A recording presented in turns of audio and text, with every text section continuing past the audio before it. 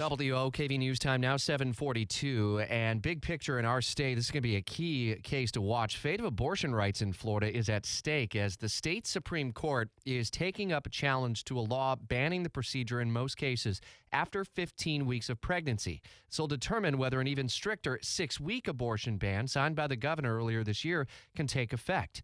USA Today Network Florida's John Kennedy, our political reporter here on Jacksonville's Morning News, is about to head into court. Does that get going here in the next 20 minutes or so, John? And what's at stake here, big picture for us? Well, Scott, I'm sorry, Rich. It's really a matter of just where this court is taking the state on the issue of abortion. If this court decides to revisit the right to privacy, that it does not extend to abortion rights in the state, it will basically mean that this 6-week law will soon take effect in this state, meaning no abortions could take place after 6 weeks of pregnancy. So, this may be an issue that ultimately makes its way to the United States Supreme Court. But for now, this is pretty pivotal as far as the future of abortion access in this state. John, who's bringing the arguments today?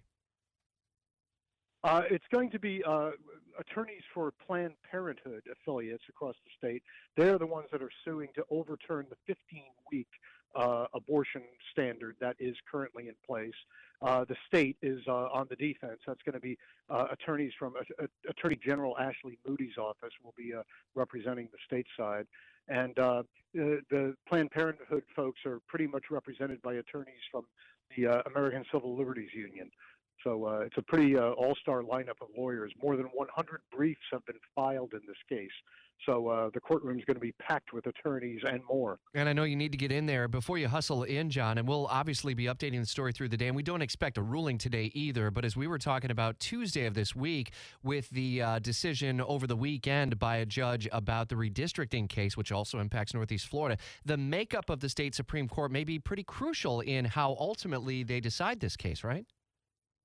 Yeah, this is a Florida Supreme Court, 7 members, 5 of them appointed by Governor Ron DeSantis.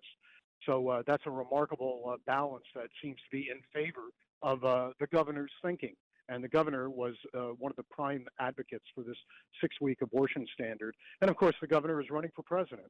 And he'll be in a sort of a make-or-break moment in January in the Iowa caucuses, where it's estimated about 2/3 of the voters are evangelical Christians and, are very much in favor of stricter abortion standards nationwide. All right, we'll let you hustle into the courthouse now. John Kennedy with USA Today Network in Florida is in Tallahassee, and we'll have coverage of the arguments that come through the day.